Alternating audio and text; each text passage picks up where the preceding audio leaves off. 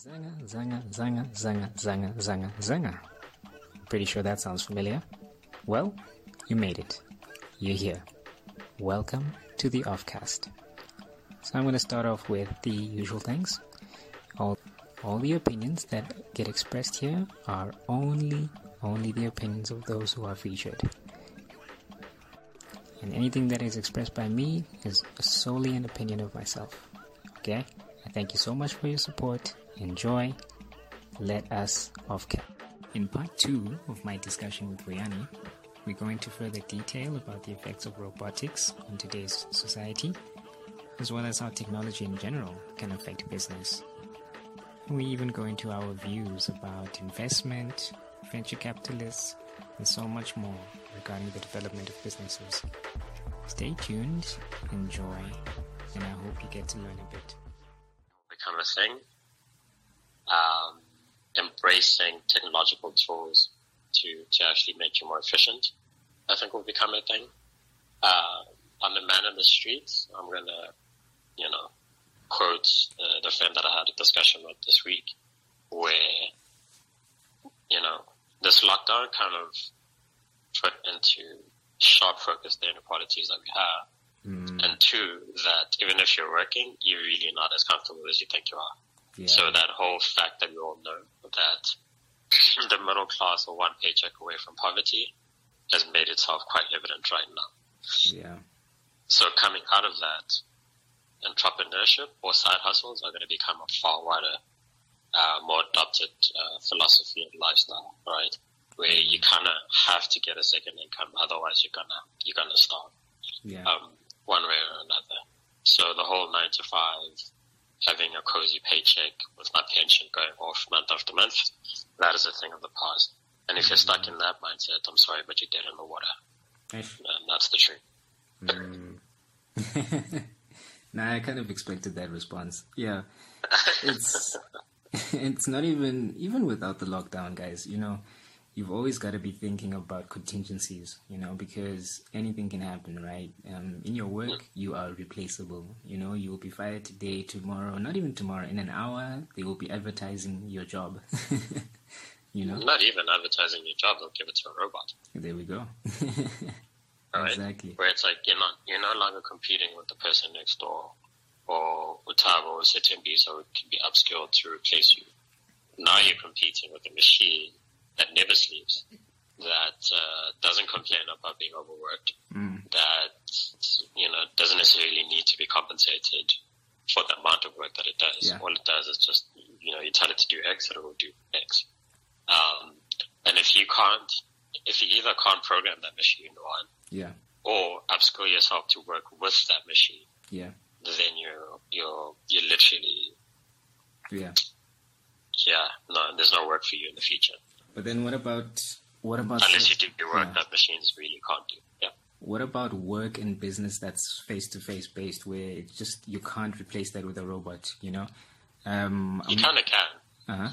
Everything. I'm gonna plug everything. I'm gonna plug one of our portfolio companies. Look, one of our portfolio companies, Gotbot. It effectively is a chatbot that learns from all the responses that it actually gets, right? Yeah. And the human can actually teach it to respond a particular way if it doesn't know how to respond from the input that it gets. Yeah. Right? And it effectively integrates with your back end. For example, let's take airlines, right? I book a ticket and I want to change my flight. Yeah. I go onto WhatsApp or whatever platform I want to do. I go into WhatsApp. I open up a chat with Kuliona.com and say, hi, I'd like to change my flights. This is my reference code. The bot will go, okay, cool. I see your reference. You booked on this day. You're traveling to this place, to this place. And I see you want to change your flight. Which day would you like to change your flight to? I'd like to change it from the 23rd of March to the 25th of April. Cool. These are the flights that are available on the 25th of April, and these are the costs associated with them. Okay, cool. I'll take the top 30 flight. What is the difference in price? Oh, cool. You just have to pay excess this amount and this amount. And I was like, okay, cool. I'm happy with this. It plugs in a payment gateway where it's like, okay, now you can actually go and pay for this flight, pay for the difference, yada, yada, yada. No human interaction at that point. After you've made your payment, it sends you the next confirmation. Thank you. Anything else? No. Okay, bye. Boom, done. Zero human interactions. You've completely changed, a process. You don't have to wait online hoping that your airtime doesn't run out. Yeah. You don't have to, sit frustrated with the call center agent who couldn't be bothered, to be quite honest, whether or not your flight has changed or whatever. Yeah. You know what I mean? Yeah. Those simple tasks, routine kind of tasks, can be done by a machine. You don't need human interaction. The only task that you will need is one where, okay, I really need to speak to someone because you cannot program someone to really deal with this thing. You know what I mean? Or it hasn't learned it yet, so it'll put you to an agent who actually needs to learn that. And what does that do? It literally cuts your call center staff by half. Yeah. Yeah. Literally. Right? Because all you need is people that can actually watch and monitor what the bots are doing. Yeah. And intervene when they see that the bot is actually going down the wrong path. And when they intervene, they're actually teaching the bot to say, okay, when this happens, this is what you need to look out for. This is how you need to respond. Yeah. You know what I mean? Yeah. So there's certain, even like bank tellers, think of the past. Like, when was the last time you went to the bank? Yeah, there's that. Okay. And that's very simple, right? And now you cell phone banking, internet banking, that's all done that. Yeah. Do you know what I mean? So there's no job, absolutely no job that cannot be replaced by a robot. And I still say it. Auditors, as soon as you can get robo auditors, like slave auditors, like literally the partners will be the only thing left because they have to sign off. Yeah. Do you know what I mean? And they can do a lot more testing. Machines can do way more testing than humans. Get way more or accuracy out of the data that is provided. Can do way better pattern recognitions and processing. But anyway, that's just me. As dystopian as that sounds. No. You kind of need to upskill yourself to either work with the robots. Yeah. So be the judgment that we know machines cannot do yet because our AI and machine learning isn't quite adapted to knowing how to judge. And I don't think they'll ever get there. I think that's a skill that's innate to humans. Yeah. Or you need to be able to program and teach or build a machine that can actually do that. Yeah. Okay, that gets me thinking then. So, like, if I bring it closer to home, I mean, you're basically saying you'd be able to organize your whole wedding with robots, with bots. Effectively, depending on what it is you're trying to navigate and negotiate, right? So it's kind of like, if I'm booking a venue, I can book a date in which I want to see it. I go and see it, I speak to the people, cool. Making payments, booking a date, all of that can be done autonomously. Yeah. Without the robot, right? Similarly with booking to do wedding taste, like cake taste or fittings or robots. Scrolling to you know what I mean? There's certain elements within supply chains that can literally be automated. And without a doubt, there's certain, like a robot isn't going to make your wedding dress. Like a machine isn't going to do that, right? Yeah. A machine isn't going to really design your wedding dress or your suit the way in which you want it to. That still needs human intervention. So those soft skills, those, creative element of it, those still rest within the realm of the human. Yeah, the human. But the menial task things, that can be handed over to robots. So what you should be studying, I guess, going forward, if you're not going to be technically savvy and technically built, is find ways to up your creativity or work on better harnessing your judgment. So learning philosophy, human psychology, all the humanities courses that we laughed at during varsity are actually going to be the courses that are going to give you the edge going forward.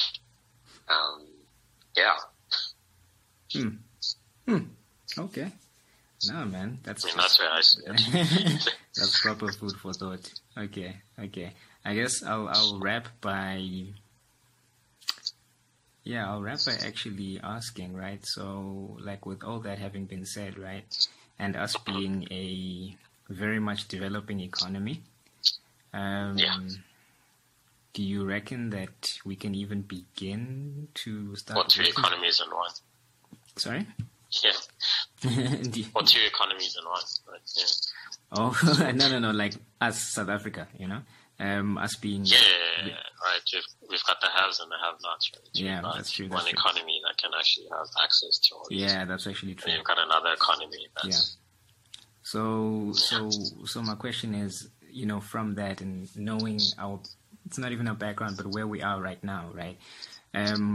Robotics, automation, the guy on the street, the hawkers, right? Where to from here for them, right? The vendors, where are they gonna go? Like that's a tough one.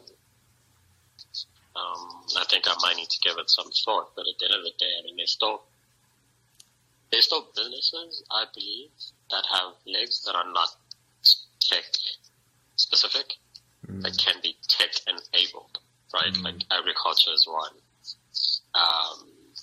retail is another, on a small scale, right? So it's one of the biggest challenges, I guess, for hawkers or the man on the street, again, is access to reliable finance, and also education and just technology that is there to enhance one safety and security, so that they're not using hard cash all the time. And that's a problem that's another one of our startups, called Spoon Money, is trying to solve.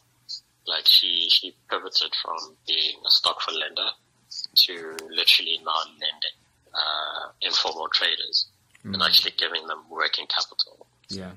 But the biggest challenges she has is that a lot of the informal traders are still using cash. So getting informal traders out of cash into tech-enabled solutions for them to manage their cash is one of the biggest challenges. And if someone can actually crack that, they're going to be the next billionaire in this country, right? Because you're serving how many millions of people that don't have necessary access to a lot of advanced things, but now you've given them the tools that they need and educated them in a way that they can understand and actually see on the ground the very real impact that they have directly, right? Because someone on the street, like a trader, isn't going to be like the rest of us who are looking at robotics and be like, it's going to have this impact in 5 years down the line. Like, they couldn't give two shits about that. It's like, I need to eat today. It's like, what am I going to eat? Yeah. Like now. And if what you're providing for me isn't going to bring in money now, and for me to change it now, then there's no point. In me using that solution. So that's the biggest hurdle. That's one. Two, which is where my passion lies, and I think I kind of need the balance sheet to be able to do that, is growing and nurturing top quality entrepreneurs. And not that Joburg hustle for the sake of hustle type entrepreneurship. But one where it's actually built, or on the other extreme, the Cape Town building for the next round type of entrepreneurship. Where you're literally building a business just to raise investment or capital at every single round, right? So you move from seed, and then the next day is the Series A, and you're building towards Series B and all of that stuff. So Silicon Valley model. That's also not sustainable. So actually building the quality of entrepreneur to build sustainable, profitable businesses, regardless of what that business is. I'm a fundamental believer that if you teach people the basic true fundamentals of running a business, any business can be successful. But the kind of entrepreneur that runs that business is also very important. And sadly, we don't have the right quality at the right quantity to be actually building such businesses. Purely because of the lack of support, especially for our community. There just isn't enough support. There isn't enough patience. Like the system is fundamentally broken.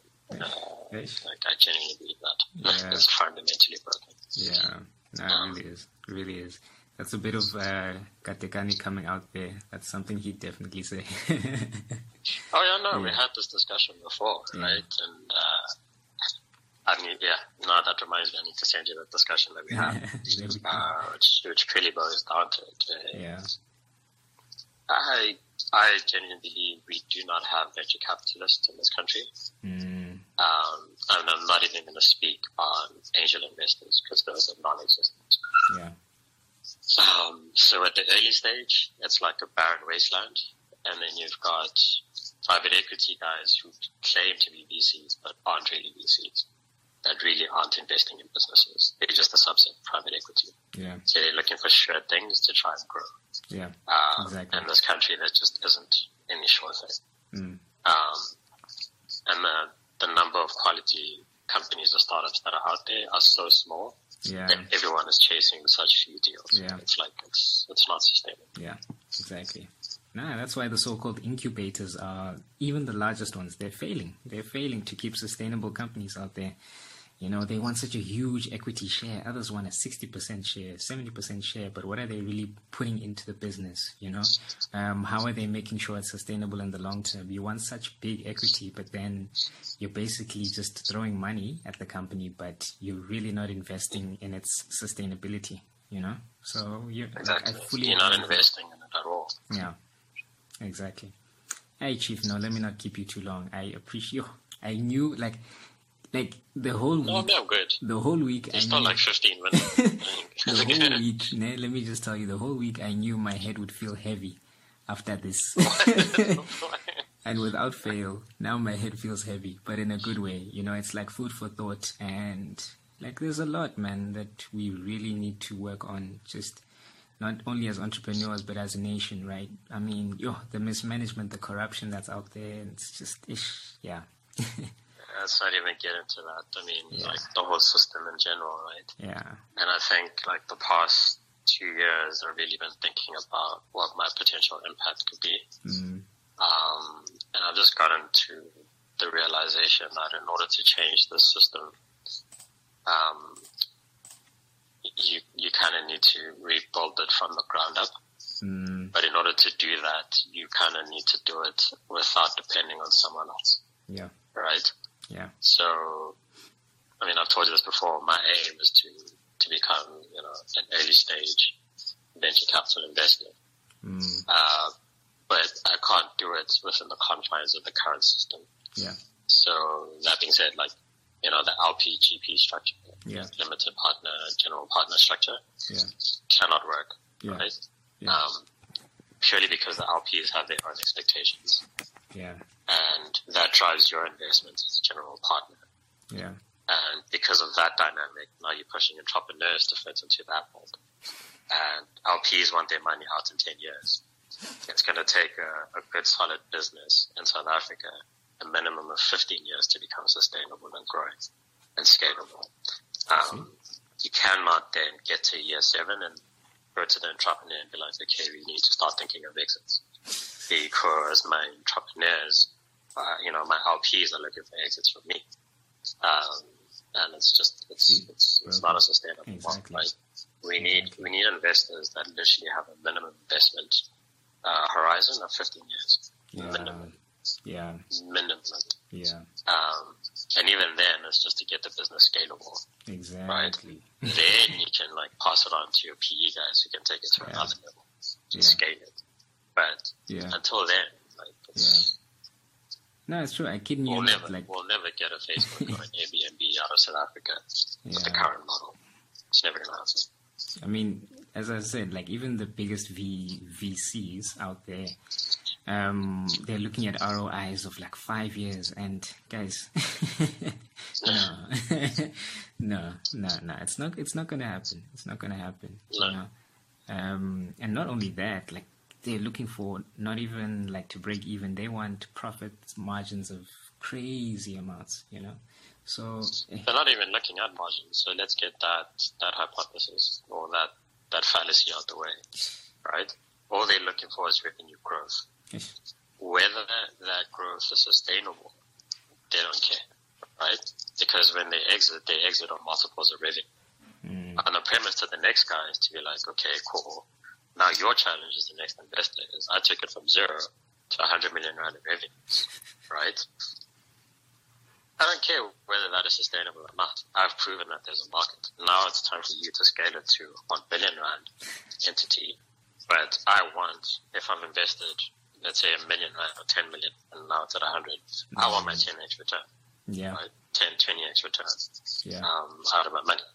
And if I can take it on you as a multiple of revenues, I'm good. I've made my money back. Then the next investor is looking at that. So depending on who comes in, you know, it's only when you get to PE stage where it's like now you're starting to talk about profitability and path to profitability.